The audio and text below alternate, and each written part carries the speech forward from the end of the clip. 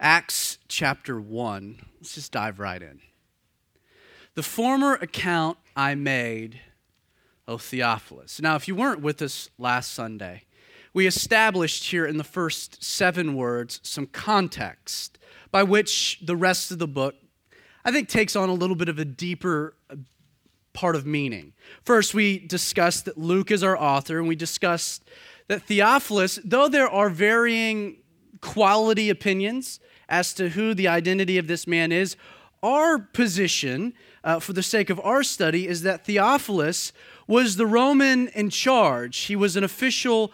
He opens Luke by saying, most excellent Theophilus, that Theophilus was an official Roman kind of liaison for the trial of the Apostle Paul. The book of Acts closes with Paul on his way to Rome to have a trial before Caesar Nero. And we know that Paul was not just standing trial for his involvement of Christianity. He was standing trial for Christianity as a faith, as a religion, this new religion. And it seems from our estimation that Theophilus is probably in charge of preparing the documentation for the Apostle Paul's trial. If you examine both the Gospel of Luke and the book of Acts from that context, a lot of your questions are answered. A lot of context is established. We're not going to rehash it all.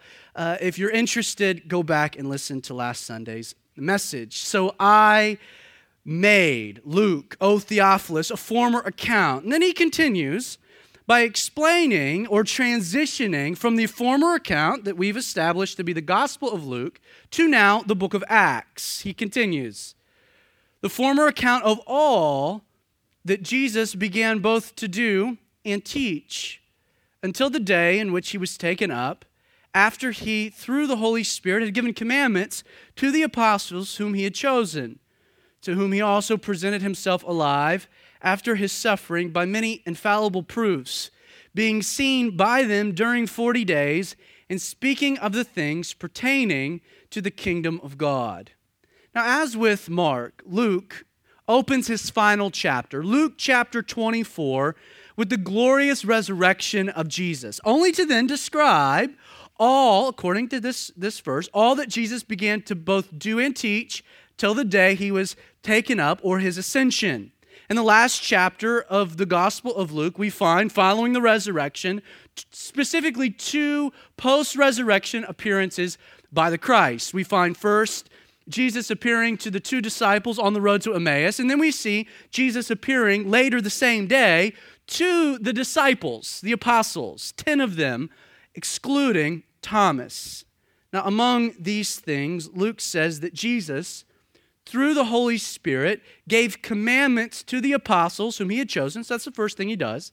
Then he presented himself alive after his suffering by many infallible proofs, chief of which was that he was seen by them during 40 days, where he spoke to them of things pertaining to the kingdom of God. It appears that in both instances, both on his appearance to the disciples on the road to Emmaus, later to the disciples, that in both instances Jesus, we're told, opened their understanding of all that they had just seen so that they might comprehend the Scriptures. What was Jesus busy doing during the 40 days between resurrection and ascension?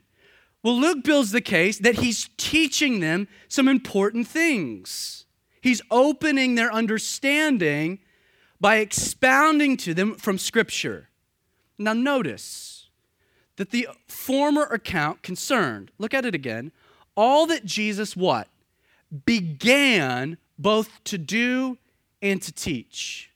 Now this presents our first key to understanding this blueprint for the church.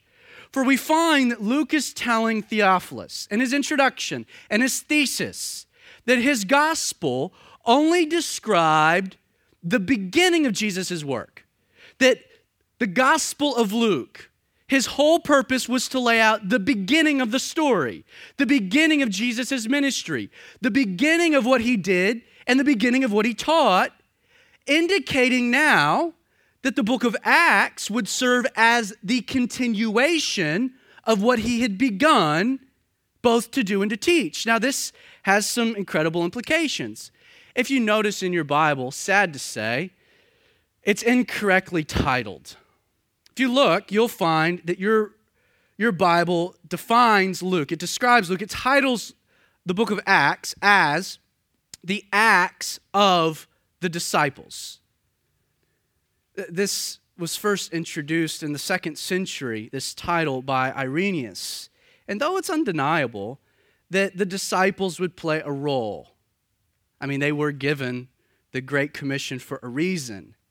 The book itself should more accurately be titled, not the Acts of the Disciples, because what is Luke telling us? He's telling us right from the beginning that what I began to tell you in Luke of what Jesus both did and taught, now I'm going to continue the same information now in the book of Acts. It should be titled not the Acts of the Disciples, but instead the Acts of Jesus through the church.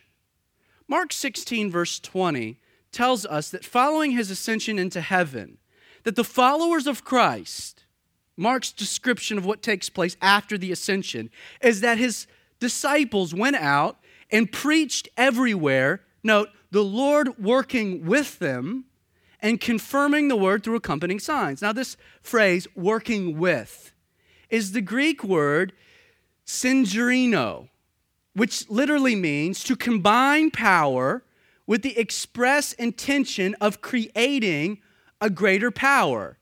This Greek word, we get the English scientific term synergy.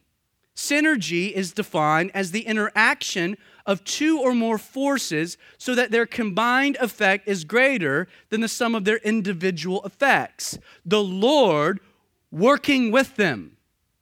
The Lord's work through them. But it's the Lord's work. And this is a mind-blowing idea to me. Like of all the great mysteries that I find in the Bible, this is one that at least ranks in the top 3.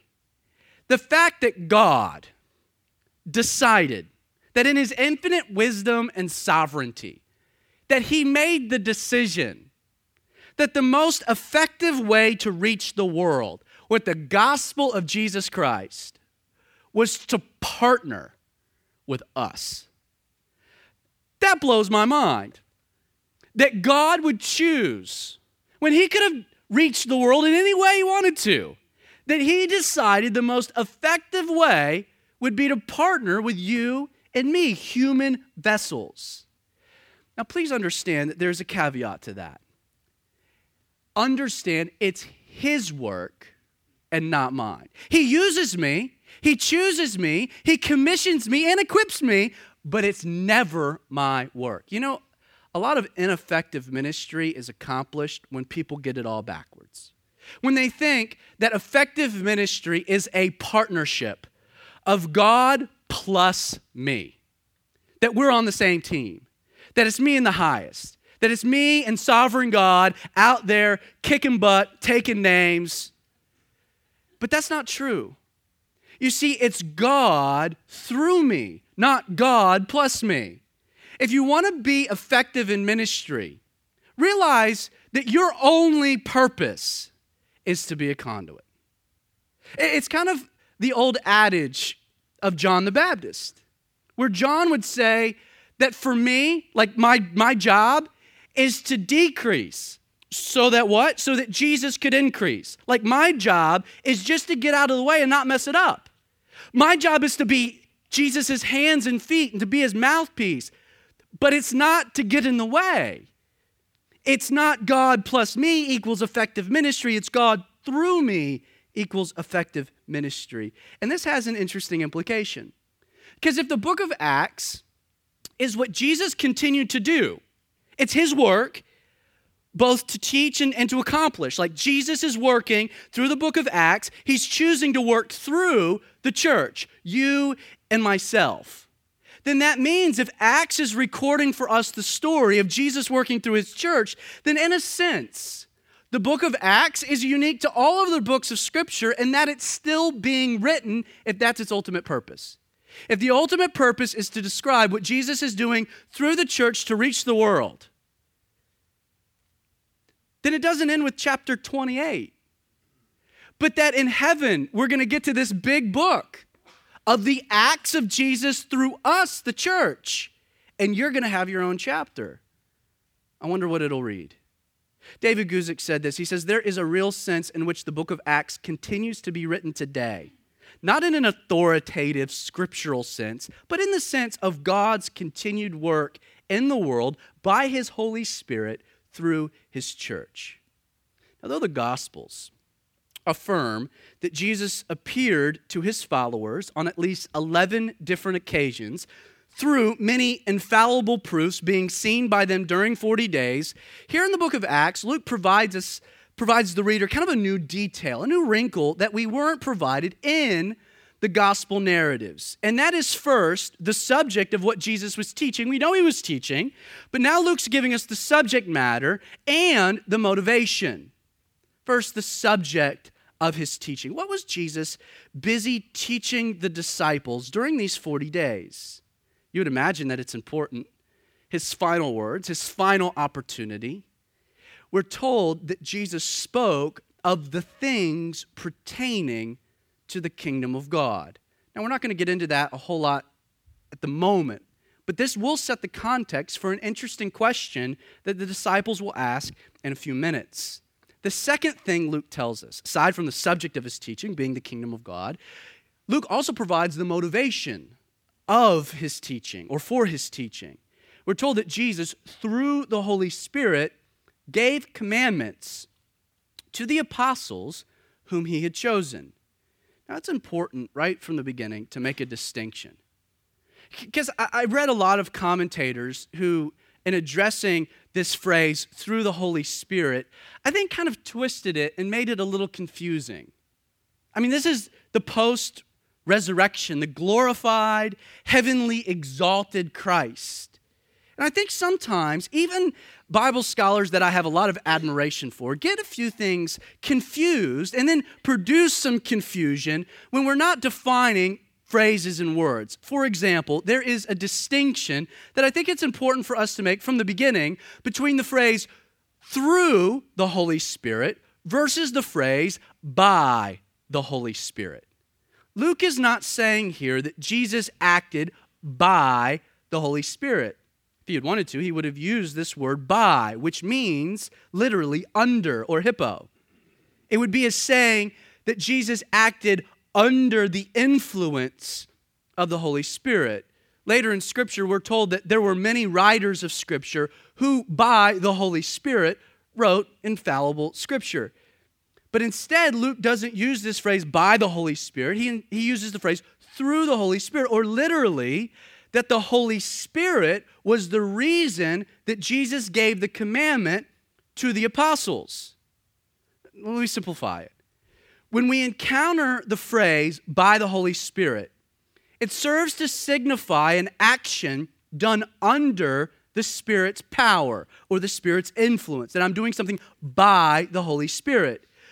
Whereas the phrase that we find here, through the Holy Spirit, it signifies an act done as a result of the Holy Spirit's directive.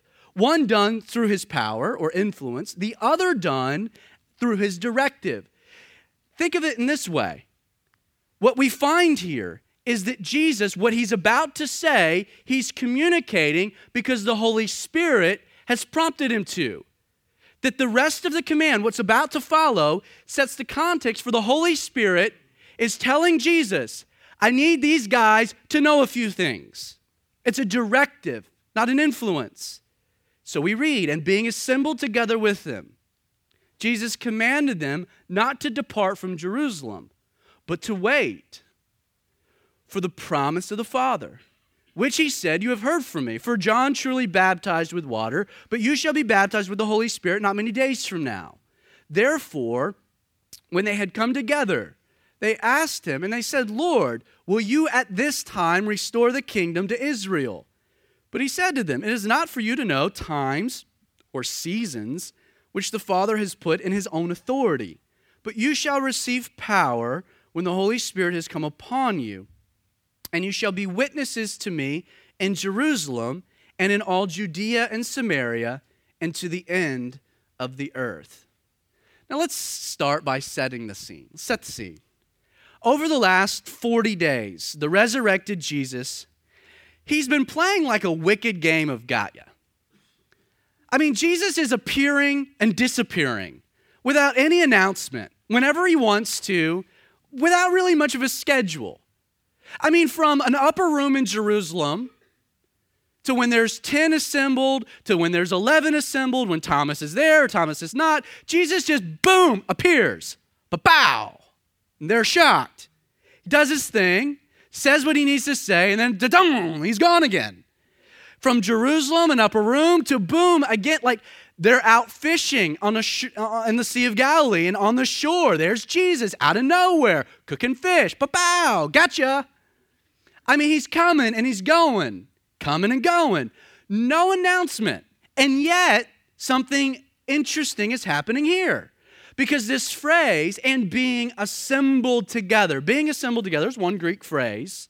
It indicates a break from kind of what had become the normal procedure of Jesus coming and going. That something here is happening very deliberate. Luke is telling us that in this instance, Jesus gathered his followers together. This act, it was deliberate, it was intentional, it was scheduled. Jesus had put it into Gmail and propagated it out to everyone else. Everyone was gathering for this moment at this time. It was not an appearance and a disappearance. It was we're gathering for a purpose. Now, though we have no idea how many people are gathered together, some would say 120. They get that number mainly because the next chapter, when we find maybe the same group in the upper room, there's 120 gathered. So the thought process is that the same group here just goes to the upper room. Others think that maybe it's 500 people are gathered because of 1 Corinthians 15, when the Apostle Paul says that he appeared to 500 at once gathered together. Either way, it doesn't matter. There's a group. Jesus has called them as one. And according to the context that's provided in Acts 1, verse 12, and Luke 24, verse 50, Jesus is meeting with this multitude on the eastern slope of the Mount of Olives near the town of Bethany. So the scene. Now let's unpack the text. Because in this exchange between Jesus and this group gathered, two topics emerge, come to the forefront. First, the Holy Spirit, which seems to be the subject of concern for Jesus. And secondly, the kingdom of God, which seems to be the subject of concern for the disciples. Now, before ascending, the Holy Spirit, directing Jesus to give them a command, he tells them to do two things. I'm about to leave. You need to go back to Jerusalem. So return to Jerusalem and wait there. Why? For the promise of the Father. And then he elaborates upon this topic. We can break it down ultimately into three sections. If you're a note taker, you can jot these down. But three lessons Jesus kind of lays out concerning the Holy Spirit. First, Jesus introduces the Holy Spirit to the disciples. Kind of gives them a welcoming, a warming. He tells them to go wait, but for whom?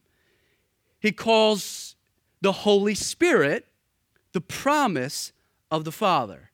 This word promise is the Greek noun meaning the fulfillment of a promise that's been given. And so the reference, the way it's set up, is that this was a promise that God had made to the people of Israel, that they were to be waiting for and looking towards.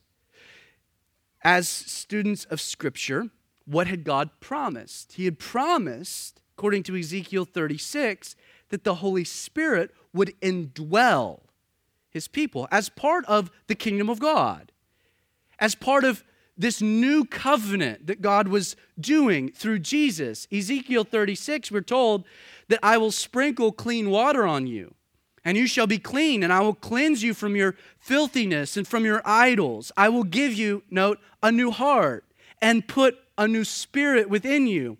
I will take out the heart of stone from your flesh and give you a new heart.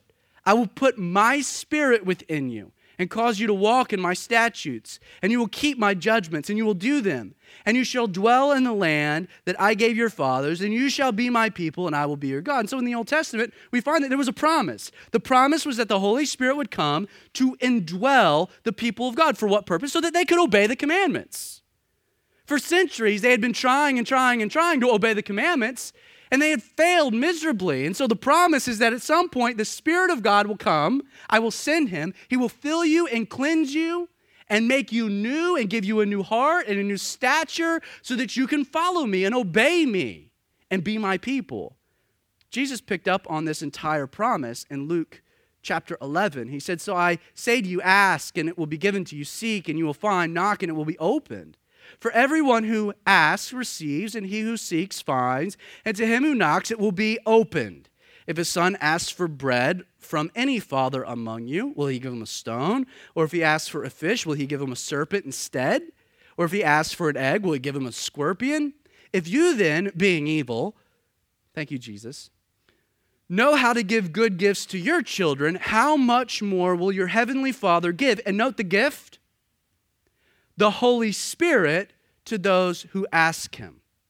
So Jesus starts by giving an introduction. You need to go wait for the promise of the Father. This Old Testament promise that God had given, that I had reiterated, that I had taught you. Go and wait for the Holy Spirit, the sanctified Spirit, the set-apart Spirit, a new Spirit. And then Jesus says, or he defines, now our interactions with the Holy Spirit. Go and wait. Why? For the Holy Spirit to come upon you. Now, in order to understand what this phrase means, and thus really the interactions that we have in Scripture with the Holy Spirit, you should note that there are 3 Greek prepositions that are used in conjuncture with our interactions with the Spirit of God. And these 3 Greek prepositions enable us to differentiate between what's happening when in regards to what we see with the Holy Spirit. First, you will find the Greek word para. It is the English word with. It means to come alongside of. This word describes the work of the Holy Spirit in the world, convicting the world of sin for the purpose of drawing mankind to Christ. We've all experienced this. Every single one of you have experienced this interaction with the Holy Spirit. It's that little voice that tells you that what you're about to do is wrong, that I shouldn't do what I'm about to do, that I know that's not good for me, I know that's not what God wants for me, but I'm going to do it anyway. And then the Holy Spirit continues that work, because when we resist him, we do what we know we shouldn't do anyway, then the Holy Spirit gives us conviction. We've all experienced that. I do something I know I shouldn't have done, or even thought maybe I shouldn't have done, and then after the fact, I felt horrible about it. I just kind of felt like crap. That's the Holy Spirit. The Holy Spirit in the world. He's with us, interacting with everyone, convicting of sin for the purpose of drawing us to Jesus. The second preposition that we'll find is the word in, E-N in the Greek. It's the English word I-N, in. It literally means to come within. So the first, to come alongside of, now to come within. This word describes the work of the Holy Spirit indwelling the believer at the point of conversion for the purpose of salvation and regeneration. This word para, let me give you an example of it. John 14, verse 17, we read that the Spirit of truth, whom the world cannot receive because it neither sees him nor knows him, but you know him, for first, he dwells with you, para. He dwells with you. But now, if you continue reading John 14, he dwells with you, and a second interaction will be in you. It's the second word. Now, when did this happen for this group of believers, this group of apostles, followers of Christ? Well, John 20, verse 22 tells us that when Jesus had said this, one of his post-resurrection appearances, we're told that he breathed on them and said to them, receive the Holy Spirit. Now, this provides some confusion, because wait a second. If this group of people they've received the Holy Spirit has come within them, I would imagine that if Jesus breathes on you, says receive the Holy Spirit, that you are receiving the Holy Spirit. I don't think there's a lot of confusion there. So if that's happening in John 20, then why now is Jesus telling them to go and now wait for the Holy Spirit to come upon them? Well, because there's a third preposition. You have para, or the Holy Spirit being with us, convicting us. At salvation, you have this work of the Holy Spirit coming within me, coming inside of me, indwelling me. Regeneration, salvation, this fulfillment of what Ezekiel predicts, where this old heart is removed and a new heart is placed inside of me, where my old desires are replaced with godly desires, where my old, dead, corrupted, cringy spirit is replaced with the Spirit of God, the Spirit in me. So there's conviction, and then I come to the cross, and I surrender, and I'm born again. That's the whole idea. I'm regenerated. But now we find a third word, because what is Jesus telling them to go wait for? Well, this word upon is the Greek word epi. It's an entirely different word to describe an entirely different interaction. It means to come over. So first we have to come alongside of, and then we have to come within, and now we have to come over. And this word describes the work of the Holy Spirit overflowing the life of the believer for the purpose of power in our time of need. Acts chapter 1, verse 8, they're to go to Jerusalem to wait to receive power when the Holy Spirit comes, not para, not in, but instead epi, or upon you.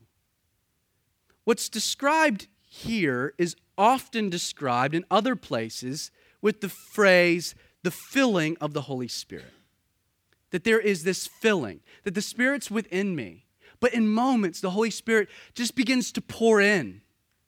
And as he's pouring in, he begins to overflow. And when he's overflowing, he's beginning to affect others around me. That there's moments where I'm overcome. I'm filled to capacity. I'm filled to overflowing. Now the question ends up being, is this a one-time thing? I don't think so. I don't think so, because that's not what the book of Acts seems to tell us. So they're to go to Jerusalem and wait. And then in Acts chapter 2, we're told that the Holy Spirit comes upon these believers, the apostles, the disciples, this group of 120. But then note, we're told in Acts 4, verse 8, that what happens? That Peter, he's filled with the Holy Spirit. And then he says to them, he's been arrested, he's standing before the same group of people that executed Jesus, he's in a time of need, he needs power, he needs boldness, and the Holy Spirit comes upon him again and fills him, and he begins to overflow. Because what he has to say is powerful, and it is totally contrary to the Peter we've ever known beforehand. So something unique happens here. But he's filled again, but he's filled in Acts 2, he's filled in chapter 4. A few verses later, Peter's released, we're told in Acts 4, verse 31, that they're all gathered together again. They're praying, and the place where they assembled together was shaken, and they were all filled with the Spirit. And they spoke the word of God with boldness. And so you seem to find over and over and over again this phrase that they were filled with the Holy Spirit. And then when they had a moment where they needed God's strength, they were filled again with the Holy Spirit. And when they were feeling depressed and down and out, what happened? They were filled again with the Spirit. And when they were struggling in the flesh, they were filled again with the Spirit. That the Spirit is in the world, convicting the world of sin, bringing us to Christ. And then he comes in us and saves us and regenerates us. But there are times in the life that Christ has called us to that we need that fresh filling, that we need the Holy Spirit to come upon us. Now the question is, how do I get this? How do I get it? How do I get this fresh filling of the Holy Spirit? Well, in Luke chapter 11, the passage that we read, Jesus was clear. How much more will your heavenly Father give the Holy Spirit to whom? To those who ask him. And then in this passage, Jesus says that you should go to Jerusalem and do what? And shall receive power when the Holy Spirit comes upon you. Please understand that a fresh filling of the Holy Spirit is a matter of you asking for it and then receiving it. The promise of the Father, it's a gift. It's a gift God is giving you to be accepted or to be rejected. It's not, though, something to be earned or something that I deserve or something that I can conjure up. There are many kind of crazy, wacko denominations that exist within Christianity that frame this gifting, this overflowing of the Holy Spirit as something that you can only get if you dance a jig a certain way or if you have a tambourine of some kind. I don't get it. When it's said that it is a gift I ask for and then receive. So Jesus first, he introduces the Holy Spirit, and then he kind of lays out this interaction with the Holy Spirit. But now he describes the result of the indwelling Holy Spirit. And Jesus indicates that the results would be twofold. First, they would be baptized with the Holy Spirit. And secondly, they would then receive power to be witnesses to me in Jerusalem, Judea, and Samaria, and to the end of the earth. Now, some Bible teachers would place the discussion that's commonly known as the baptism of the Holy Spirit under the category of our interactions with the Spirit, and yet, I disagree. Jesus introduces this idea of this baptism in a way that I think challenges that common misconception. He sets up a comparison. Did you see it? He says, "For John truly baptized with water, but you shall be baptized with the Holy Spirit not many days from now." Jesus said, look at it, you shall be baptized, what? With the Holy Spirit. He didn't say you shall be baptized in the Holy Spirit or that it's a baptism of the Holy Spirit. Jesus is saying the Spirit coming upon the believer, this overflowing, has a similar effect, or he places this imagery of John's baptizing with water. Now, in Mark chapter 1, we're told that John came baptizing in the wilderness and preaching a baptism of repentance of sins. And he preached, I indeed baptize you with water, but he, speaking of Jesus, will baptize you with the Holy Spirit. John's baptism with water, it was all about demonstrating, and note, an outward repentance for sins. It was an outward demonstration. It was an outward statement. It was outwardly communicating that I'm turning from my sin. However, being baptized with the Holy Spirit was all about experiencing an inward purification from sin. So John's baptism with water was an outward demonstration of repentance from sin or for sin. The Holy Spirit, being baptized with the Holy Spirit, was about experiencing inward purification. Baptism with water served to cleanse the outer man. Get some Dial soap, some shampoo. You can figure that out on your own. Baptism with water cleanses the outside, but baptism with the Spirit served to cleanse the inner man. Now, describing the result of the Holy Spirit coming upon the believer, using this phrase, baptism, I don't think it was an accident. Nor do I think that Jesus waiting specifically 40 days. I mean, you got to think for a moment. The Holy Spirit being such a big deal, right? To the point that he's going to ascend, they need to go wait. And this whole deal has been orchestrated, it's been timed. Jesus has waited 40 days. Why 40 days for this moment? I don't think it being 40 days is an accident any more than Jesus using this phrase, baptism. Throughout the Old Testament, the number 40 represented a new spiritual beginning. I even read one rabbi who claimed that the number 40 had the power to lift a person up in their spiritual state. Now, according to Hebrew tradition, if a person was considered to be ceremonially unclean, they were required to immerse themselves in a pool of water known as a mikvah before they were allowed to enter the temple. The act of bathing or immersing themselves in the water was a sign. It was signifying a cleansing and a purity before they could go in and do what they needed to. The priests were required to bathe before performing religious duties. Men were required to bathe before offering sacrifices. Women were required to bathe in the mikvah following childbirth. Gentiles who wanted to convert to Judaism had to come to the temple and be bathed or immersed into one of these mikvah. And you can see the actual ruins of them outside of the Temple Mount today. Gentiles would be bathed to signify a conversion to Judaism.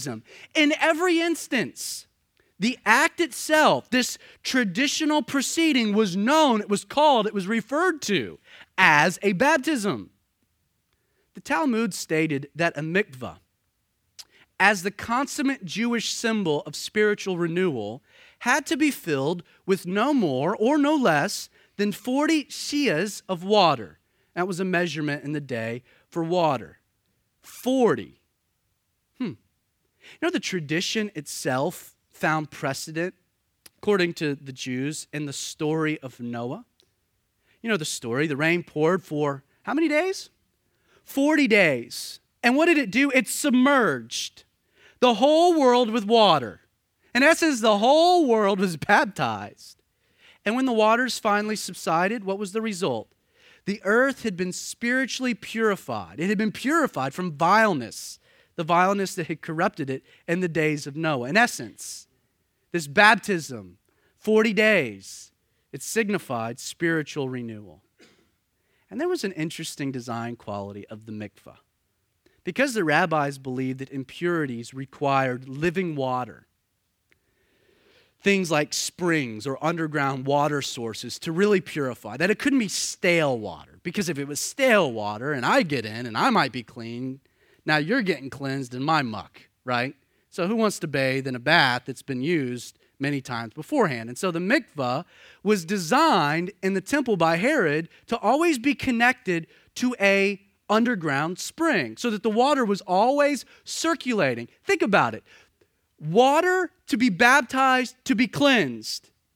The most potent kind of water was living water. And who defines himself as living water? That being Jesus. See, understand when Jesus mentioned 40 days later you will be baptized with the Holy Spirit, they knew from the word baptism, from the timing, they knew that Jesus was telling them that what would come, the result of the Holy Spirit coming upon them, would be spiritual renewal and purification. Which tells us that the first result of being baptized with the Spirit is that we receive a renewing of our spirit by God. And then the second result would be, look, that they would receive power to be witnesses to me. This word power, it's the Greek word dynamis. It's literally the word that we get dynamite from. That they would go and they would receive dynamite. Power. Power. And for what reason? Why would they receive power? You know, people say, I can do all things through Christ who strengthens me. And they use that for all kinds of things that I don't think Jesus cares about giving them strength to do. I can receive all, strength in Christ. I can run the 40 in 4.2 seconds, and I can catch that pass. I'll blow up that person with the power of the Holy Spirit. We say that the Holy Spirit, we get this power. And we kind of think that we now have the right to do what we want to with it. You give me power, and I'm going to lift up a car or tear a phone book in half. Power. Remember the power team? I got power. And yet we're told here what? That they would receive power for a purpose, right? Not to tear up a phone book. The power of the Holy Spirit would come so that they could be witnesses to me. This word witness, it's the Greek word that we get the English word martyr from. Wait a second. You're telling me that I'm going to get power to be a martyr? That's exactly what Jesus is telling you, not just me. You see, the word describes someone who dies for another. And in context, a witness is literally a person who has laid down his life for Jesus. He says to be witnesses, where? To the world? No, you're to be a witness to whom? To Jesus. To be witnesses to me, to receive power, to be a witness to Jesus. Jesus is saying that we're to, and note, be witnesses. There's a big difference between being something and doing something. The word here, it describes who you are, not necessarily what you're doing. You see, martyrdom isn't something that you go out and do. It's a result of who you are. And so wait, if I'm going to be a martyr for Jesus, if I'm going to die to self and live for Christ, I can't do that in myself. I mean, good grief, I try to do good things for God, and I fail all the time. So how in the world am I going to have the power to be able to die to self and live as a martyr for Christ? Well, the Holy Spirit will come upon you. And if you ask, you should receive. When the Holy Spirit has come upon you, note, you shall be witnesses. This is not a command. Jesus is not telling you, go out and be a witness. Because it's not something you do, it's something you are. You shall be witnesses. It's not a command. It's a statement of fact. It's a description of the result. The words, you shall be, are not in the indicative, but the imperative. Or in the indicative, not the imperative. Jesus wasn't recommending that we become witnesses. He said we would be witnesses if we received the Holy Spirit's power. And note that we would receive this to be witnesses for Him in Jerusalem, Judea, Samaria, to the ends of the world. Note, this is not a series of destinations that Jesus was commanding the disciples now to go out into the world to be a witness to. Matter of fact, you can actually say that it's a statement describing where these witnesses would end up going, because it kind of lays out the blueprint for the rest of the book of Acts. Acts chapter 1 through 7 describes the gospel in Jerusalem, witnesses in Jerusalem. Then Acts chapter 8 verse 12 describes witnesses that are in Judea and Samaria. And then chapters 13 through 28 speaks of witnesses going out into the ends of the earth. And so the second result of the Holy Spirit coming upon the believer is that the believer should receive power, enabling them to die to self and to live for Christ, and understand this is the very example that Jesus gave for us. You know, before He began His ministry, Jesus, the ultimate witness, to die the ultimate death, the ultimate martyrdom for His Father. Before He started, what happened? Well, Mark 1 verse 10, we read, and immediately coming up from the water, He saw the heavens parting and the Spirit descending. I wonder what word would be used? Upon Him as a dove. The Holy Spirit came upon Jesus and enabled Him to live the life of ultimate martyrdom. If Jesus couldn't do it without the Spirit coming upon Him, you're foolish to think that you can do it on your own. The meaning. In conclusion, what is God saying to our church through this passage? Well, I think it's simple. And if I ruffle your feathers here, I don't mean to. I just mean to be real.